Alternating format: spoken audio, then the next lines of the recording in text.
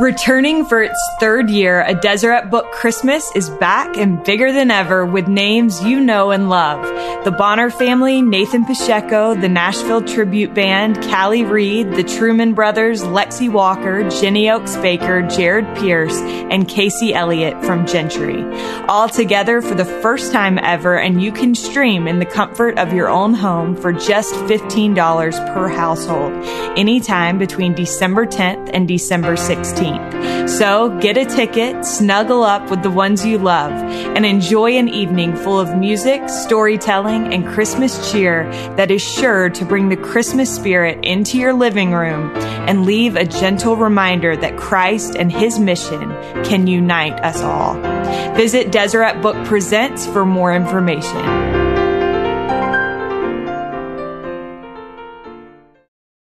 You likely recognize the name Checketts because of Dave Checketts, the former general manager of the Utah Jazz and later the president and CEO of Madison Square Garden. But Nate and Ben Checketts, Dave's sons, have made noise in the activewear world with a company they co-founded called Roan.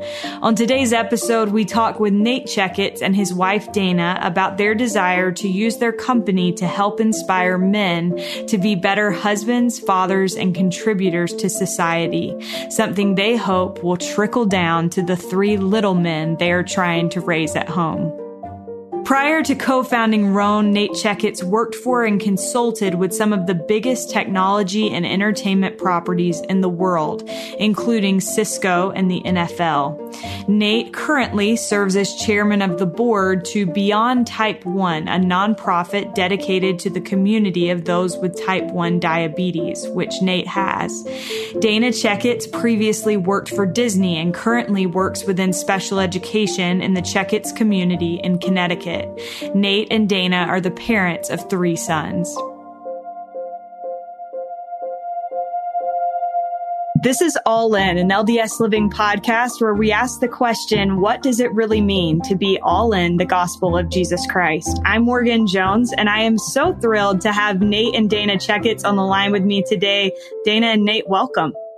Thank you. Thank you. We're excited to be here with you. Very excited.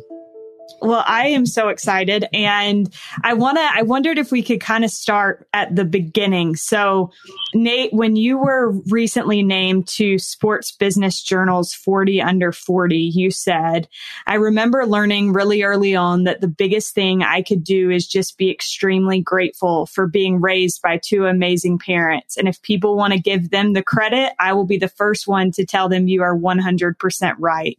So I wondered, people listening are probably familiar with your parents. How would you say that your parents shaped the person that you are? Yeah, I mean, in every way. And it's interesting to grow up with parents who are known, not just in the church community, but outside of that. And I think there's naturally a bit of pressure to be someone or to grow into that kind of perspective. And I remember realizing at this early age that, it wouldn't matter if I was a success or a failure, it would be linked back to my parents. And so when people started to say things, both positively or negatively in that regard, I said, the only thing that people are missing is they're just not giving my mom nearly enough credit, because both of my parents are really incredible. And one of the best parts about that is, there is a visibility to what my dad has done in his career. And so the most proud that I could be is to say they are every bit those people behind the scenes when the doors are closed, when the camera's not on, as when the camera is on. And that just, they're better than people think. They really are. And people think they're pretty amazing. So I just feel incredibly blessed. And it's really for me, the foundation that I have learned to go to when I have questions outside of the gospel. The gospel is kind of the center, and there, between Dayna and my parents, it's like where I'm always asking my questions. So I'm pretty fortunate to have them. Well, I listened to an interview where you talked about how most people, they get older and they feel like their parents maybe weren't as great as they thought, but you said both your parents were even better than you thought. as a kid, which I think is a huge compliment to them. Dayna, how would you say that Nate's upbringing has impacted the man he is both publicly and privately? Well, that's a great question because they are fabulous people and he's not lying. And I'm an outsider. I'm an in-law. And I do say that they are quite amazing people. And I am so grateful to call them mom and dad now. I just have I was just thinking about that as you asked that question. And I have a story, if you don't mind, to tell a little bit, to give you a little bit about Nate and his parents. So when we were dating, I had seen them a few times, his parents. I was in Utah, they were in Connecticut, so I wasn't able to see them as often as Nate was able to see my parents. So one of the instances, Dave, my father-in-law, was in Salt Lake he just purchased the Major League Soccer team in Salt Lake. And so they were about to announce the name of the team, which is Real Salt Lake. And so we were there for the press conference for that. And that was one of my first times being able to see Dave in a business setting instead of just in their home or at dinner or something. And it was amazing how poised, how charismatic, and how put together he was. And I was like, man, Nate is very much like that. He's very good at public speaking. He's very good at communicating and reaching people, even on a platform when he's not communicating one-on-one. And then this is the point that stuck with me, is that at the end, he told the name, he did all of that. And he said, none of this I'm missing someone. There's someone that has not been recognized today. And that is my wife, Deb. And then he went on for a solid 5 minutes talking about how she's the soccer mom and she's the supporter and she's the one who made all this happen. And she doesn't get the recognition that I'm getting. And I want to make sure I take this time to say that. And I'm saying that about Nate as he learned from his dad and his mom, how he does bring me in on all these things. And when he gets these awards and when he gets this recognition, he always says, Dayna, this is from you. And even when he doesn't get it, behind the scenes, Nate is just like his parents, where he's like, we are a team. We do this together. And I'm grateful for his parents for teaching him that, because I feel very fortunate to have him as my husband. That also has the added benefit of being completely true. I mean, what she's leaving out is that I'd be, no one without her. So, so it becomes natural because it's also accurate. When it's true, it's easier to say, for sure. So I'm wondering now, how did the two of you meet? You can take this one. Oh, well, we met in college. As I think I mentioned, I grew up in the Northeast in Connecticut, and there were not a lot of members of the church who went to my high school, that I could date. And we both went to BYU, Idaho. We got there, the last semester was Rick's, and then changed to BYU, Idaho. So we're there. And the very first class I went to that I had signed up for was public speaking. And I walked in and I see this beautiful girl across the way. And I remember thinking, I did not know that members of our church could look like that. I roll, for those who can only hear and not see. I'm rolling my eyes right now. and so I was immediately attracted to her, and as I got to know her, but she was not eligible to date, and this was pre-mission. So our last talk of the semester, you give various speeches, and the last one was a persuasive speech, and we had to come up with something that would be persuasive, something that would convince someone of something. I'll let you guess what he and then you'd have a panel of classmates that would judge you, or based on the context of your speech. Now, during the semester, Dayna and her roommate Dixie and I and one of our other friends Ben would get together and we would practice with each other. Mm-hmm. But I said on this last one, I'm not practicing it with you. So I got up and the persuasive speech was on why I thought a girl should be willing to date me. And lo and behold, the student panel that was selected, Dayna was one of the three people selected me. And she gave me the lowest score. I got a high score from the other two students, and she gave me the lowest score. But afterwards, she agreed to go on a date with me. And I couldn't show favoritism. That's why. Yeah, apparently. and then I went on my mission. I went to we weren't really kind of together or dating. We had gone on a date. We would go to the temple with a big group together. We practiced our speeches together. That was one of the things that really impressed me the most about Dayna is she said a group of us get together Tuesday mornings at 4:30 to go and do baptisms at the temple. And I thought, we have to be the only college students alive waking up at 4:30 in the morning to go to the temple. And we did it every week. And that was part of how our relationship really built. And then I went on my mission, and she did write to me. I wrote twice, both while I was at the MTC. And when I came back, I sent out kind of the big mass email and said, I'm home. And she was the first one to respond to that email. I didn't know this at the time, but she was working. She was an office manager. So she was kind of at her computer. I'm at my computer all the time. And so I saw this email pop up. I'm like, oh, it's Nate. He's back. So we started chatting. In the 2 years I had been gone on my mission, Dayna had taken, had done a semester at Disney World for a year. A year. She did the college program at Disney World, and then got invited to stay as a character where she did Belle. She was friends with Belle and Sleeping Beauty and a few of the fur characters. And so I get back. And my parents are like, hey, your brother's about to go on his mission. We're going to take a family trip to Disney World. And so I'm emailing back and forth with her, very casually. I say, hey, we're going back to your old stomping grounds. And she said, I was like, well, I can't believe it. I'm going to be there the same week you are, because apparently they were having a princess shortage. They gave me a call the week before saying, is there any way, we don't have anyone who can play Sleeping Beauty next week. Is there any way that you can come next week for 10 days to fill in this hole? I was like, I had an office job, but I was like, well, this will be fun. So why not? And if you keep 40 hours a year, you're able to keep your seasonal Disney status. Eligibility status. And so she said, I'm going to be there the same time you are. Mm-hmm. I'll be Sleeping Beauty. Yeah. And by the way, I'll be a princess.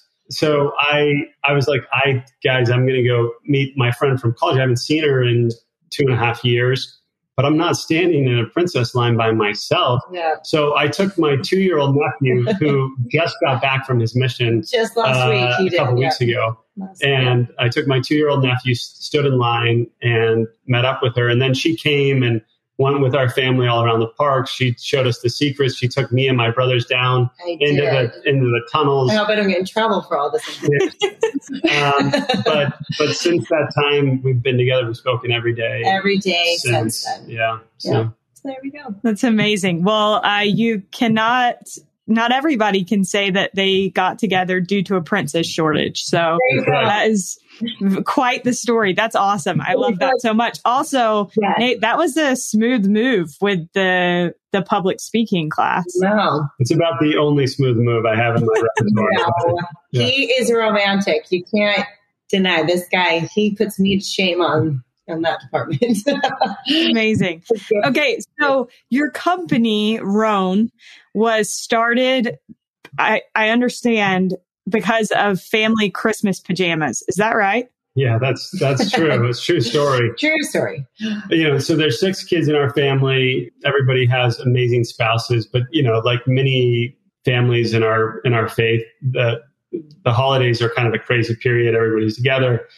And so my mom always gives the gift of pajamas. It's kind of like her every thing. year. It's so sweet. And so my brother, was he married to Laura yet, or were they just dating? They were married. Yeah, so he had just married his wife, and she was from Canada, and Lululemon was starting to get big in the Northeast. It was already big in Canada and on the West, but starting to get big in the Northeast. So he's like, she took my mom into the store and said, instead of getting everyone pajamas this year, you should give everyone these sweatpants. Lululemon, yeah. And so Christmas morning comes around, we open them up, and I was like, oh, great. Thanks, Mom. And I was working at the NFL at the time and had access to all the Nike and Under Armour product there. I I was like, wow, these sweatpants are made out of a different kind of fabric. And my brother-in-law was like, whoa, I am not wearing those. And I was like, what? Wait, why wouldn't you wear these? And he said, well, that's a women's yoga brand. And I was like, okay, well, I still don't understand why you wouldn't wear them. He's like, look at the logo, look at the packaging. It's like, I can't even believe they make men's clothing. So it just started this like full family debate on whether or not it was appropriate for a guy to wear a brand called Lululemon. And that's really kind of where the idea started. And then, a couple months later, I'm at the NFL, and one of the league sponsors sent a box of branded Lululemon gear for the women and a box of Nike gear for the men. And a conversation in the office starts, and I said, I actually got a pair of Lululemon sweatpants. And the guy next to me said, do you buy your underwear at Victoria's Secret? And I remember thinking, wow, I had no idea this was such an issue. A big deal. Yeah. But I've always been a bit of an entrepreneur. And so I called my brother-in-law up and I said, it feels like there's an opportunity here. And so we started building the company, and now it's 7+ years later and had some good success. And it's been kind of a roller coaster ride, but a fun one. It's done a good job. It was fun to see the beginning stages of how it all came together.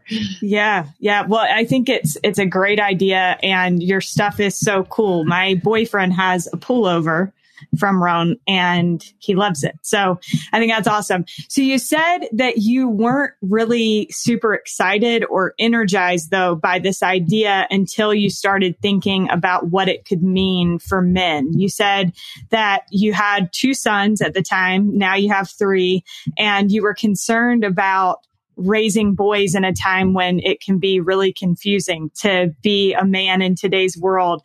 And this is what you said. I feel like in general, we err on the side of what not to do, but we don't provide the solution of here's what to do. So I wondered if you both could talk to me about what you two have seen in terms of the messages the world is sending your sons and how you've tried to counter that both in your home and then through your company. Yeah. Do you want to take that? Oh, the world these days, I sometimes get nervous to even listen to the news. It just scares me so much. So I thank you for this question. There's a lot of things we try to tackle in our home to try to combat this at home, to see the messages that we're trying to send. So one of them is every night when we read our scriptures, afterwards we do a family cheer. And in the cheer, we have a family theme. It's Checketts like a rock. So after the scripture, Helaman 5:12. And so we say, who are we? We are the Checketts. So every night, whoever says the prayer gets the privilege of, I should have started with that, leading the cheer. So it's kind of a coveted thing. It got them motivated to say the prayers now. And so we say, who are we? We are the Checketts. Who are we? We are the Checketts. And then these are the principles that we want to talk about. So they say, we are faithful, adventurous, charitable, teachable, and self-reliant. Checketts like a rock. And then our dog even joins us. We say, woo! And then she started to catch on. So she started howling after the first few weeks we did this. And so now it's turned into like a howl at the end. But it would look really comical if you saw us actually. But it's really fun. And that's one way that we try to teach every night with the scriptures, the stories. And we try to teach our kids all of these principles, these core principles about faith, being faithful. And what does it mean to be in this world to be faithful? What does it mean to be charitable? What does it mean to be teachable and adventurous and self-reliant? And in this world, to combat all of this, everything that's in the world these days, we try to just keep it back to the simple things. And that's one of the things we do. Yeah, I mean, I think to your earlier question about what got me excited about the company and the brand is anybody can make clothing, but a brand is more than just a company that sells a product. A brand is something that there's a relationship with, that you feel, there's a feeling between. Yeah. And before starting Roan, I knew I wanted to get back. I was working at the NFL. I wanted to get back into entrepreneurship. And I remember in my journal, I had written, I want to build a brand that matters. And selling nice activewear the world doesn't need another activewear company. But what I thought we could do differently is we live in a time where the messages, there's kind of two core messages that I feel like we wanted to combat. The first is that, everything in the activewear space is run faster, jump higher, lift more. And we felt like that is just one part of health, right? There's a whole other aspect. And so as a company, we have really made a statement and a position around mental health and wellness and balance, and that it's not just about getting into the gym and punishing yourself. It's about sweating, it's about movement, but it's also about kind of the other holistic aspect. And then in terms of men, I think about my boys growing up, and they go to school, they hear messages like the future is female. They, maybe they don't hear it yet, but there are a lot of active messages and voices of, highlighting some of the evil characters and men who have lived. And they certainly, these guys deserve to be called out, the Harvey Weinsteins and the Jeffrey Epsteins of the world, but it dominates the news cycle. Yeah. And what ends up happening is you end up with these young men who start to grow up and they've become fearful, or, they might say, hey, I believe in equal gender rights, or I believe, that I'm not better than my female counterpart, but I don't know how to engage. I don't know how to be the kind of person that I want to, because there's this onslaught of negative media. And so we felt like we could build a content engine and an arm that says, yes, understand the dangers and the evils that exist in the world, but also let us provide some examples of people who live the right way and who treat everyone with kindness and inclusivity, and that it doesn't have to be so polarizing. And that's what we've tried to stand for. And what has been so great is that message has developed a brand resonance with our customer, that if they see our product side by side with our competition, they feel more drawn to buy Rhone because they feel like there is that feeling in that relationship, and they know, we reinvest our profits towards mental health efforts and doing well by the environment. We have a whole responsibility initiative. So, there's a lot that I could talk about there, but I think just in general, that's something that we care a lot about. And Dayna and I talk all the time. I remember in sacrament meeting, before we came up with the family cheer, we had a sister speak, Sister Heather Barlow, to give her a shout out. And she basically called everyone out, which I love. She said, are you giving your best ideas and your best thoughts to your family as much as you're giving them to work?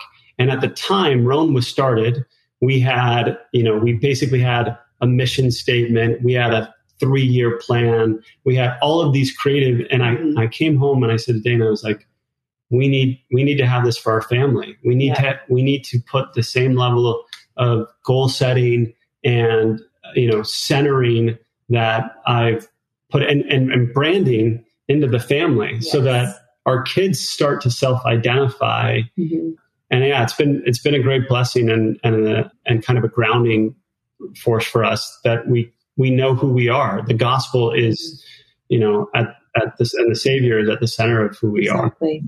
And he's such a good dad. And he brings what he's learned from work. He's bringed all that like mental health that you've learned about at work, and he brings it home to our family. We do these things every night where we talk to our kids when we put them to bed, and we say one thing, that we're proud of them. We're proud of you for this. Because again, part of that the mental health is that they need to have that positive environment at home. They need to have that love, feel encouraged, feel safe, feel wanted, and that no matter who they are, they're loved. And so even if there's some days they're something harder to say, we're proud of you for something specific, we come up with something every day to make sure that they know specifically one thing they did that day that we were proud of them for. Yeah. And their boys in particular really, and men in particular, really struggle with shame. And I think, there's the gospel and then there's the church. I think the church has really grown in this way of focusing not on negative messaging, but on trying to inspire. It's really what the Savior was about. Yeah. You know, when you think about what he did, the way he lived, he went after the one. Yeah. And that is part of what, you know, draws me so close to my Savior, is realizing just, you know, that he hasn't forgotten me, you know, no matter what. And I think sometimes men really struggle with shame and things that they've, you know, mistakes that they have made. And when you realize that God loves us no matter what, and that he's there for us, and whether those sins are small or whether those sins are big, we have the ability to draw closer to him. And we want our children to know that no matter what, there's nothing they could do that would change the way that we feel about them. There might be things that they do that we don't agree with, or things that we do that we don't love, but it won't change our love for them. And that has been, we want them to be able to feel like they can talk to us if they make a mistake, because they're going to. Yeah. They will make mistakes, and that's okay. So it's a long answer. Yeah. But, we kept going. Yeah. No, I think that's great. And I think you're right. I think, you know, there's nothing wrong with talking about equal rights and things like that. But I do think the message of men or boys are inherently bad is dangerous. So I appreciate what you said about that. On Roan's website, it says, we deliver on our mission to inspire one another in the pursuit of progress through honest storytelling and cause-based initiatives. Together, we are supporting one another and creating space for all. I wondered how you've been able, and I just recently interviewed Davis Smith, who runs Cotopaxi, and he's such a good guy. But we talked about like creating a for-profit company, but also seeking to make a difference in the world. So I wondered for you how you kind of blend those two things together. Yeah, I think it is so cool the day that we live in right now. I mean, we always talk about how negative, you know, that our environment is, but one of the great positives is you see companies that are standing up for doing things better. Davis was joined an initiative that I started during COVID called Brands for Better, where we actually united 150 plus digitally native brands to give back during COVID. And we ended up raising $4 million for pandemic relief that went to things like first responders and face mask wearing. And so Davis was one of the first people I called and said, "Hey, I have this crazy idea. Will you do this with me?" He's like, "Yep, I'm in." And so I love that brands can stand for something. I mean, this is a generation that was raised by President Hinckley, and you know, and to be something, to stand for something. We spend a lot of time on kind of what we call our responsibility initiative, which is our sustainable based approach to fabrics, supply chain, you know, kind of all the way through. So your company's motto is forever forward. Can you tell me what that means to both of you and how the gospel plays into that use of the word forever? Yeah, you're on to me. It's funny. My brother is our creative director, and we talk about this all the time. I mean, we believe in eternal progression, and one of my favorite things is that we get to tell and teach gospel principles in a way that is disarming to people because they don't associate it with church or religion. And unfortunately, the society that we have, you know, and especially in first world countries, I served my mission in Italy, there's just such a stigma around religion. And so there's a natural kind of barrier and wall to don't teach me anything about church or God or religion. And yet, if you teach people correct principles, eternal principles, it resonates. We know that. And if you can do that without those barriers and walls, you have the ability to impact and maybe soften and fertilize the ground for that when they are ready to hear the gospel, it will continue to resonate. And so when we talked about what did we want to stand for, what was our mission, I really love this idea of eternal progression. How could we say that? How could we talk about eternal progression in a way that is disarming? So we talk about the pursuit of progress and we talk about forever forward, but really it comes back to eternal progression. And in our company town halls, in our marketing and videos, and you know, to our consumers, we are consistently basically teaching gospel principles it's funny because we have a few members of the church that work for us, and they'll always be like, I know where that's from. I got that one. Yeah. No, it's so good. And in our family, we do try to help, again, the practice of every day is a new day. We can always make mistakes. We can take those lessons and bring it forward. My favorite quote is from Anna Green Gables. It's tomorrow's a new day with no mistakes in it. And I say that all the time, just forever forward, 2 steps forward, 1 step back, whatever we need to do to just progress forward. I'm actually the special education representative for our elementary school. And the same concept is that I have found that even in my little position in our elementary school, I had a meeting today. We're constantly trying to teach the same principles that we would teach at church, but I'm bringing that into the special education department because we need to do love everyone, kindness and all of those primary answers. I'm like teaching these adult women saying, this is what we need to do. And this is what we need our mission to be. And everyone's like, wow, that sounds so great. I'm like, well, you should hear my prophet. Because he says a lot better than I do. But it does. Any aspect of any job, company, everything, we can have this eternal progression. And like Nate said, as long as you kind of come at it a little bit differently, you can bring these principles into your everyday life. And she's so great about this. I mean, she has said that quote to me so many times when I have a hard day. She'll be like, you know what? It's okay. Just remember tomorrow's a new day with no mistakes in it. And even though I will admit I've seen Anna Green Gables. It's something to be proud of. Yeah. It's amazing. I love Anne of Green Gables. So. Thank you. It's a great. But she's very much that way, and she's a rock that way. So yeah, we do try and teach those principles at home and at work, and it resonates with people. People want to progress and they want to get better. And it's not just about physical fitness or meeting a certain aesthetic. It's about trying to grow. We launched something that we call the 12 Pursuits, and every month we focus on something else. So we've done hydration, nutrition, movement, self-care, meditation, gratitude is the month of November. So, it's just kind of trying to teach these correct principles and have it be a part of kind of who we are as a company.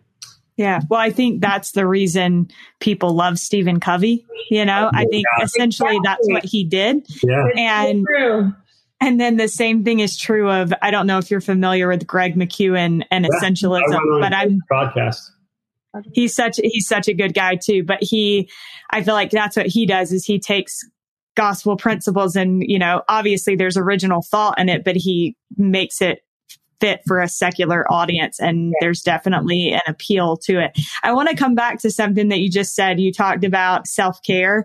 And one thing I noticed as I was preparing for this interview is that you talk a lot about habits. And so one thing that I found is you said, I find if I don't schedule self-care, then it doesn't happen. Of course, the best laid plans never work out perfectly. But the key is that when I get out of sync, I have a plan to go back to.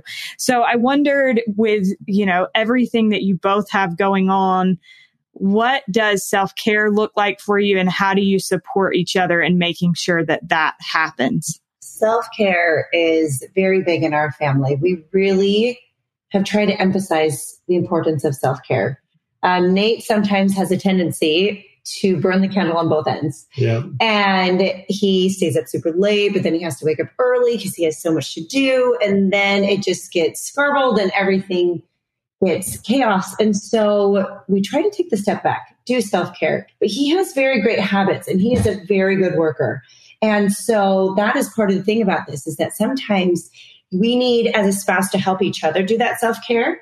And he's very good about giving me time to work out. And he is fantastic about that. Do you want to talk about you?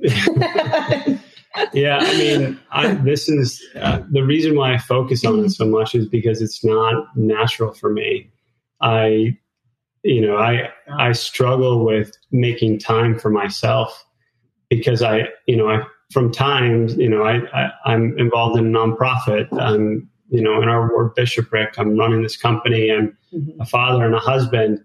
Sometimes it doesn't feel like there's any time left for you. to Dayna's credit, she's really good about identifying, before I get down or before I have a hard moment, knowing and anticipating those needs and doing things for me that, I sometimes won't do for myself. But talking about it for me helps, and scheduling it and making it a priority and remembering, a lot of people use the example of when you're on the airplane and the masks fall. You can't help anyone else until you help yourself. And so, there's certainly limits to that, but Dayna's a natural. She doesn't struggle with this like I do. It's 9:30 every night. She's ready to go to bed. Early to bed, early to rise. That's my goal. And if she sets a goal, she just does it. No, he's really good at it. I have to really center myself. I have to use tips and tricks and tools, and I'm not good at it because it's natural. I practice and work really, really hard at it. He does work really hard. I've got bookshelves full of essentialisms right there, and Effortless is right next to it. Both of Greg's books. I read, and I kind of self-identify as a striver. Somebody who's just always trying and so far from perfect and needs a ton of help. So yeah, it's something that I work really, really hard on. Well, another thing that I was impressed with is somebody highlighted you for this habit that you have of writing down the most important thing you need to accomplish the next day before bed. And then the next morning, you write in the same notebook what you're grateful for.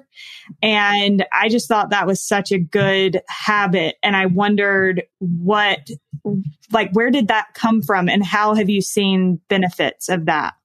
Yeah, it's just based on a lot of reading. I have the notebook right here. He's fantastic at this. He orders a new notebook every month or two because he fills it up. Yeah, it just goes back to, I know what happens if I don't do the work, and you can't fake it.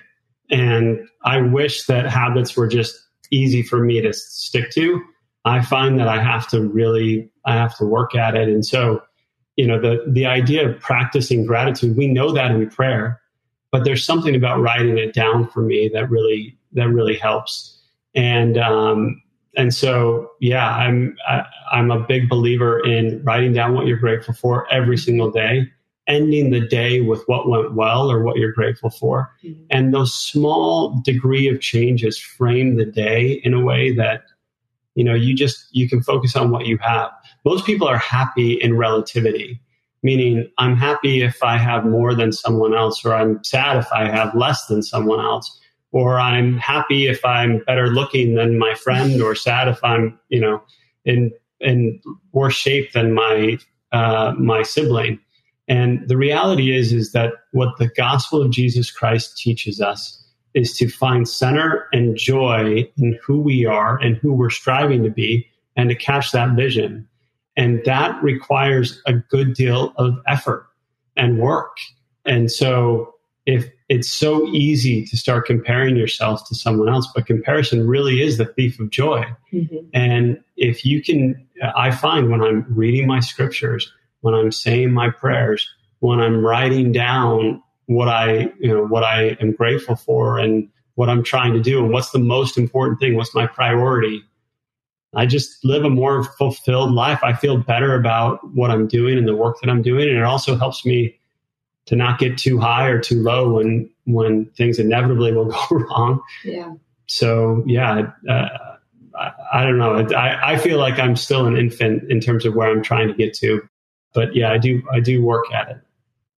Okay, so one thing that I wanted to be sure to ask you all about before I let you go is this experience that you shared on, Nate, you shared it on Medium, mm-hmm. and I think we actually ended up rerunning it on LDS Living, if I remember correctly, because it was so impactful and so well written and so good. You said that a few years ago, at the time this had just happened, your family had a very scary experience where your son fell, hit his head, and had a brain bleed.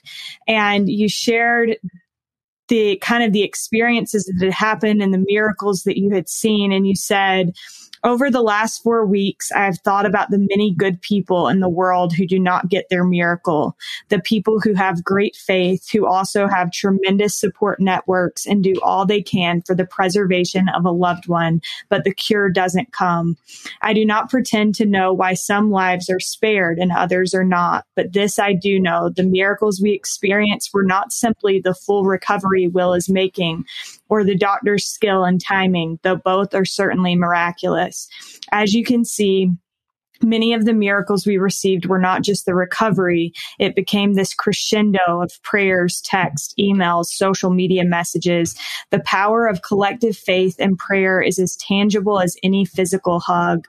What I have taken from this experience is to do more to help those who suffer trial and loss. So many suffer so often, and more often than not, they suffer in silence.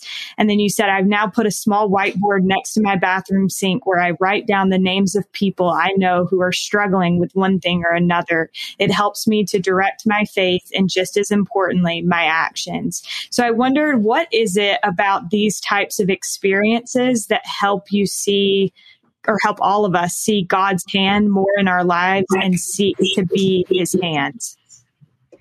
Anyone who has gone through such a traumatic thing like we did, where we almost lost our son, you tangibly feel the love and the prayers. I've heard it said before, but until you've gone through it, I truly, truly felt it tangibly. I could tell that so many people were praying for us. I can tell. And we saw it. We saw the outpouring of love between people just not, I didn't even ask them, and they somehow found out that we were waiting for our son's surgery. They came to the waiting room, or the presents that we received, or the meals that people gave us. People that I didn't even know or casually knew sent us these things to represent and to honor us. And that is just the kindness that this world, that just brought so much comfort and joy and peace to us during that traumatic time. It took off a lot of the burden. I really, truly felt like their prayers and their love and their support carried the weight off our shoulders from this experience. I really, truly felt like, had I not felt that, it would have been a crushing week until we knew he was fully out of the clear. But with those prayers, it just sustained us, and it was just an outpouring. And so we, from that moment on, realized we needed to up our game in terms when we hear other people going through similar experiences or any type of traumatic experience. I feel like that opened our eyes so that we can be that support to someone else, because we weren't as good as we could have been up until this moment. We were good here and there when it suited us. But that really made awareness to us how we can help other people. For me, it just puts the Savior into perspective, mm-hmm. right? Because you understand that for him to be compassionate and empathetic, he needed pure and true understanding of what we go through. And going through hard times, going through difficult experiences gives you a sense of empathy for others. And there's that saying that if you assume that the people you come into contact with are going through a difficult time, you'll be right about 80% of the time. Everybody's going through something. Everybody's struggling with something. And some of it's obvious. You might see someone in a wheelchair. You might see, I'm type 1 diabetic. Sometimes people can see the devices or sensors that I wear. But we don't see the inner struggle that people have, or the non-obvious challenges. And when we pray, and we ask to be guided, and when we look for those opportunities, we will find them. And to me, one of the greatest miracles of that whole experience was this lasting impression of those being there for us when we needed them most. And I just you can't go through that and not be changed.